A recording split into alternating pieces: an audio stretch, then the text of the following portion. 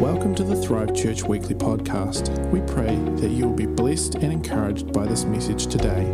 Thanks for tuning in.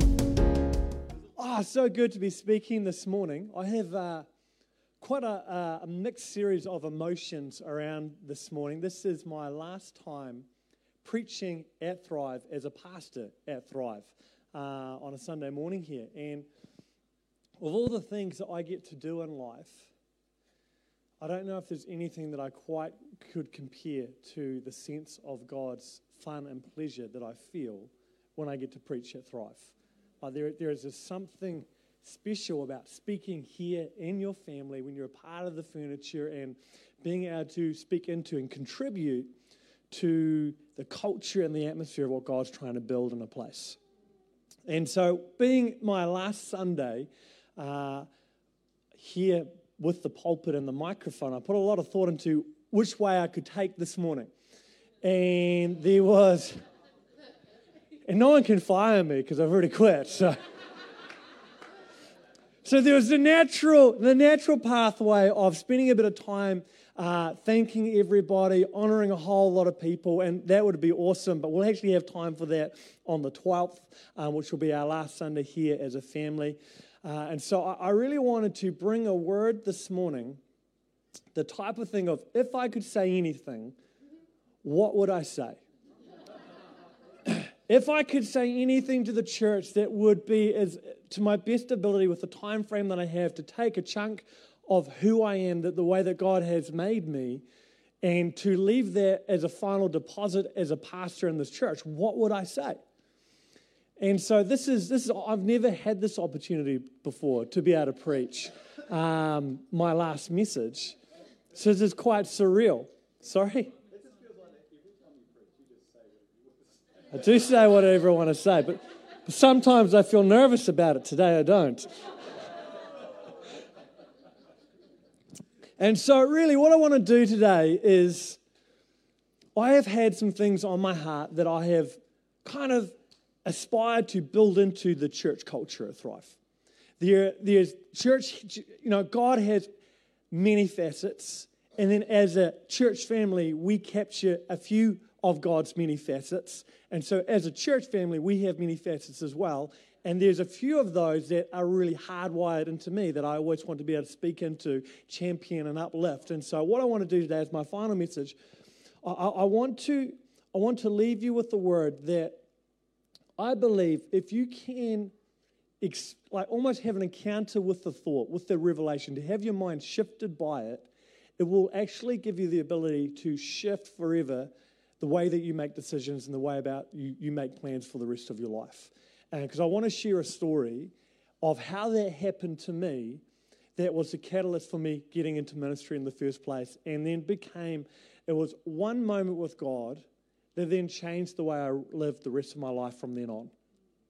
And so I want to tell a bit of a story. So this goes back a wee while, and in this part of the story, I'm living in Invercargill. So I joined this church when I was about 14 years old, and when I turned 20, I moved to Southland to work in television, went to a great church down there, which is where I met Roanna, got married, all those things, and Roanna was studying to become an accountant, and I was still working in television, and our plan was that she would study at SIT down there for a couple of years, and then for her last year, we'd move to Dunedin so she could get fully qualified at Otago University. And during this course of being married, we ended up being asked to help run a campus for our church. And so we were the kind of unofficial 2ICs running a campus, and we were having a whole lot of fun. I was preaching all the time, service leading, all those fun things, and then time came for us as a family to move. And one of the pastors at the church took me out for a very dangerous cup of coffee. Be warned, if Glenn takes you out for a coffee in the next 6 months, it could be a life-changing conversation. And so we go out for coffee, and this guy says to me, "Hey, Jared, I believe that you're called to be a pastor." And at this point, I'd already dropped a day's employment. I'd gone down from 5 days in television down to 4, so I could gift a day a week to the church. And he goes, "I believe that you're meant to be a pastor." And I said, "No, I agree when I'm in my 40s. And at this time, I'm about 23. He said, "When I'm in my 40s, I'm going to be a pastor. But until then, I'm going to make TV shows, and then I'm going to make movies. I have my plan." And he said, well, I understand your plan, but I believe that you're called to be a pastor now. And I said, well, that's fine. You're allowed to be wrong.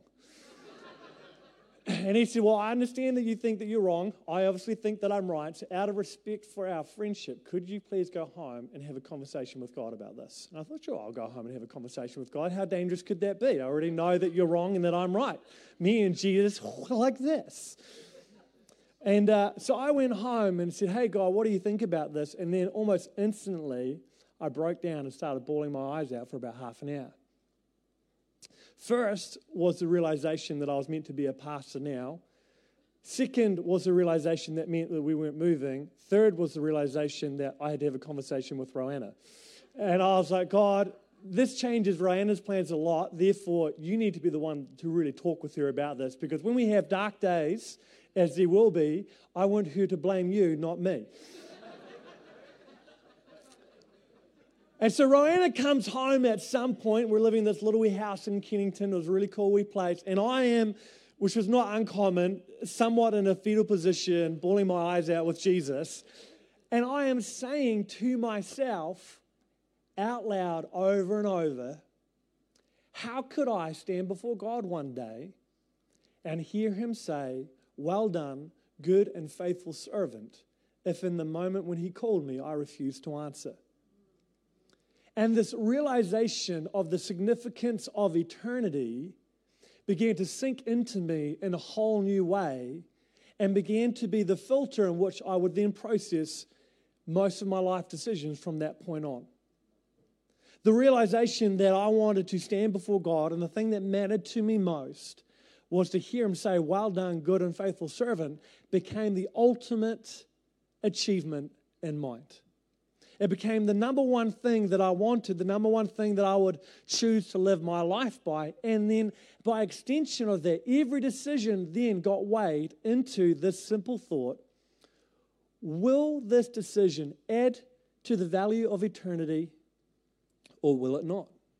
Not will this decision benefit our family. Not would this decision help to set us up for our grandkids. Not is this decision convenient. Not is this decision pleasant. But will this decision that I am now presented with build into the value of eternity or will it not? And so this whole sense of going, I want to live for you, Jesus, no matter what the cost, started to become so real. And then by extension of that, how I felt emotionally about whatever it is that he required of me, how I felt emotionally no longer became relevant in the decision-making process. It doesn't mean that God doesn't care about how we feel about things, but it just means that how we feel about things is not a prerequisite to obedience. And so we decided to stay, decided to do ministry and all of those things. And I remember Roanna saying, I didn't marry a pastor, I married a film director.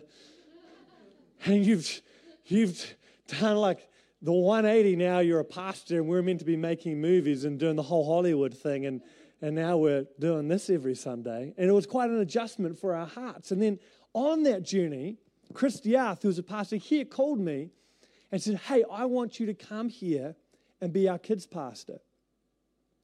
And I still remember this. I kind of laughed on the phone and said, Chris, you've got the wrong guy.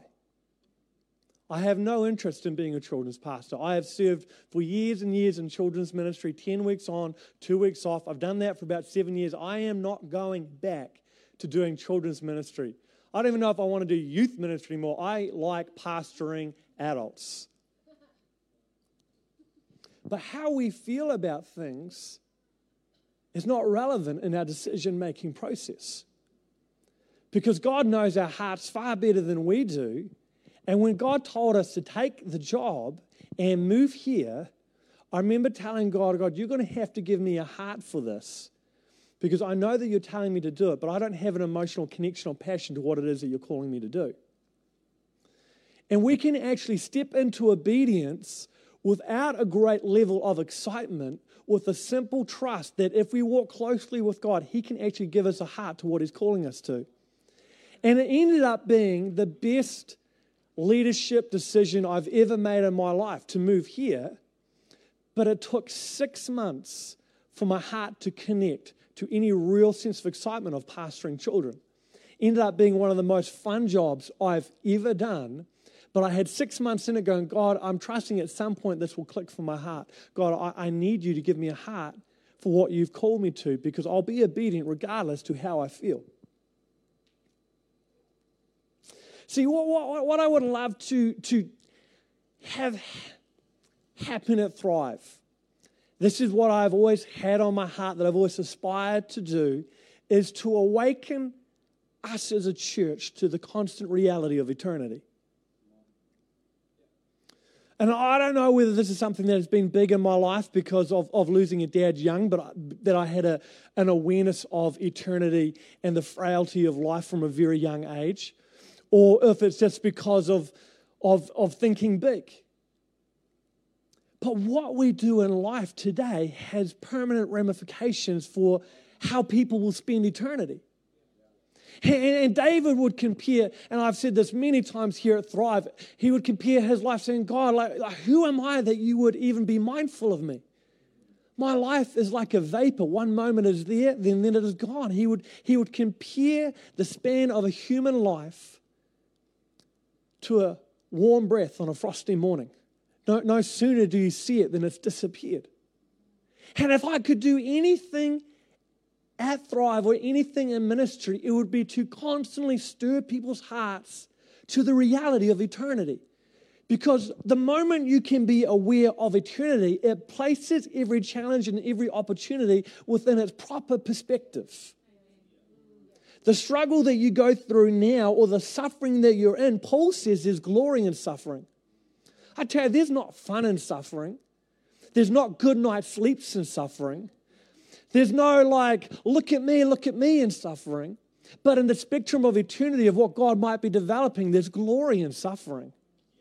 And the spectrums of when life is good and when life is hard, if we only ever live with our vision for the moment, we can so easily lose sight of the value of what it is that we're trying to build. And so God's name is great. And God's name is huge. And there's this odd thing with Christianity that God is fully established in who He is, yet we get the privilege of building His name. We get the privilege of representing the kingdom of God, which is so great it requires no representation, yet we're called to represent it and be ambassadors of it. And in the awareness of eternity, the question that we need to ask ourselves is simply, whose name am I building? Am I building God's name, or am I building mine? And here's the reality. If you want to build your name, you can have the greatest tombstone there is.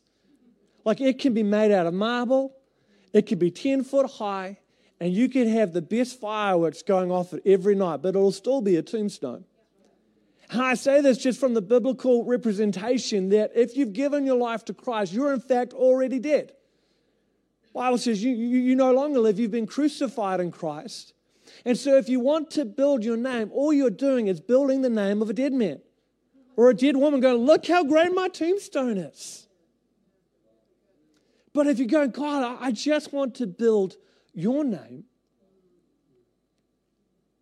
a name that is already established, it's ironic to think that I could even contribute to it. But God, if you would empower me with your grace, and if you would gift me with your faith, and God, if you would give me a heart for what it is that you've called me to, I won't even wait for you to do it before I'm obedient. I will be obedient and establish my connection of trust with you, trusting that you will give me grace, you will give me mercy, you will give me faith, and you will give me passion. I will step out first because of the awareness that my life is like a vapor, and there is nothing that I could do that would be more significant with the time that I have than lifting up your name.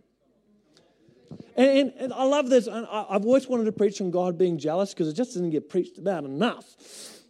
Exodus 34, check this out, verse 14.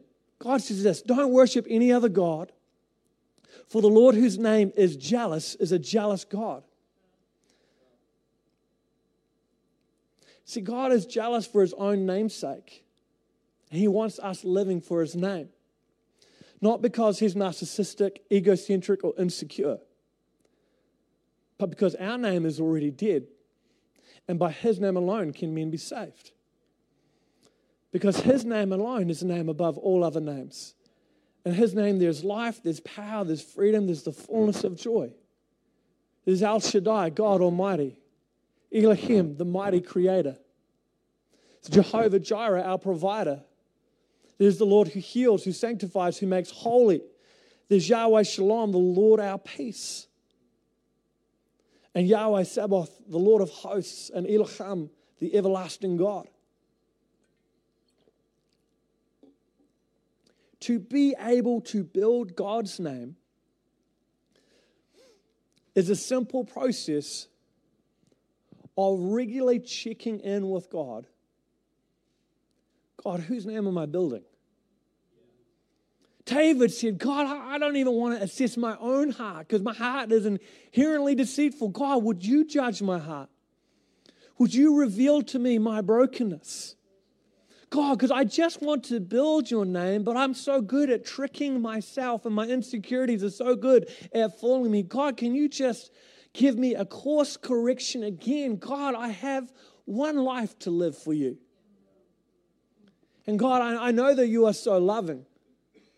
And I know that your mercies are renewed fresh every day. But God, I want to stand before the God of truth and hear him say truthfully, well done, good and faithful servant. You ran your race well. You held nothing back. You picked up your cross daily to follow me. If I could do anything in ministry, it would be to stir hearts to the constant awareness of eternity, that it would become the filter in which we make our decisions. And this is what I love about God, because he gives us freedom of choice. And he says, you know what, if you want to make the greatest tombstone there ever was, go build your own name. I won't make you build mine. But if you want to pick up your cross and follow me daily and build my name, well, here's the cool secret. God goes, I still really care about your name. Oh, I still really care. And this to me is amazing in Revelation. In Revelation 2, verse 17. It says this, whoever has ears, let them hear what the Spirit says to the churches. To the one who is victorious, I will give some of the hidden manna. I will give to that person a white stone with a new name written on it, known only to the one who receives it. There's this incredible sense of who God is as a father. That he says, basically, if you will live for me, and if you will be victorious, and if you will just pursue me and put my kingdom first, and don't worry about building your own name, not only does God build your name, not only does he say in his word that you'll see the goodness of God in the land of the living, but it says you step into eternity, and God's heart as a father for intimacy with his kids is so great. He says, I've got a precious stone for you, and I have a name written on it that is a secret that only you and I will know. Imagine that you get to spend eternity with a secret that's just between you and Dad, that everybody else around has no idea about. King David gets a new name. No one else in the Bible has names right now in my head. Ruth, Boaz, there we go. Ezekiel, he gets a new name. Debbie Lambert gets a new name. And it's a secret. Because God will just go, man, you lived for me. And I've taken care of your name. When this was written in Revelation, and they're talking about getting a white stone, in the culture of the day, when you went to court, if you were judged and you were found guilty, they would put a dark stone out as your sentence, a visual statement to everybody, you've been found guilty. But if you were acquitted and found righteous, they would place a white stone out as a symbol that you've been vindicated. So what God is saying is, not only do I build your name, but I take care of your righteousness. I take care of your purity. I take care of your holiness. I take care of your innocence. And it's this incredible sense of God saying, not only do I make sure that you are fully redeemed, but I want you to know that I've redeemed you for intimacy. I've redeemed you for a closeness of a relationship with me. And so in this whole thing, I still have a slight wrestle. Because I go, God, that's great for then, but what is the goodness of God that I would see now in the living? Because I need daily encouragement. And so a short while ago, after wrestling through with this, I resolved within myself of how I wanted to be rewarded by God in the land of the living. So God, if I'm not going to build my own name, and I'm just going to go after yours, regardless of how I feel about what it is that you're calling me to do, there's one thing that I want you to reward me with. I don't want the praises of people. I don't need financial remuneration, but feel free all the same, God. But God, if you would give me one thing, I want your presence. God, I want to experience more of your presence. I will have it unfiltered in eternity. But God, would you do whatever it is that you need to do in me for me to be able to receive more of who you are now? God, would you set me up to be able to live in the daily anointing of who you are now? God, I want to live for eternity, but I want to experience the eternal God today. God, if you will reward me with your presence, then that is what I need to be able to pick up my cross daily and follow you. And so the final word that I wanted to bring here to a church that I love so much is spend some time with God and allow Him to stir your heart to the reality of eternity. And when you come across decisions or opportunities, even when it's things of like, where should we put our extra $20 this week? No matter how big or how small, let all the opportunities and all the challenges flow through a filter of, will this add into God's plan for eternity? Will this build His kingdom? Will this lift up His name? Or will this simply benefit me in the here and now? Because the here and now is like a vapor. One moment it's here and then it's gone, but eternity is eternal. It really does last forever. And the ramifications of what we do today can carry exponential eternal value if we allow ourselves to do what only we see the Father doing. When Michaela said this morning, what would it look like if Jesus was in the room? I had a picture of Jesus on his knees at the front, just worshiping the Father. And to me, that made perfect sense. Jesus would just do what he does. He would lift his dad's name up. He would be Christ crucified and resurrected in the room. And I didn't see him getting praises from people. I just saw his eyes straight on Dad going, God, you're amazing. I still just want to do what I see you doing. I still just want to build your name.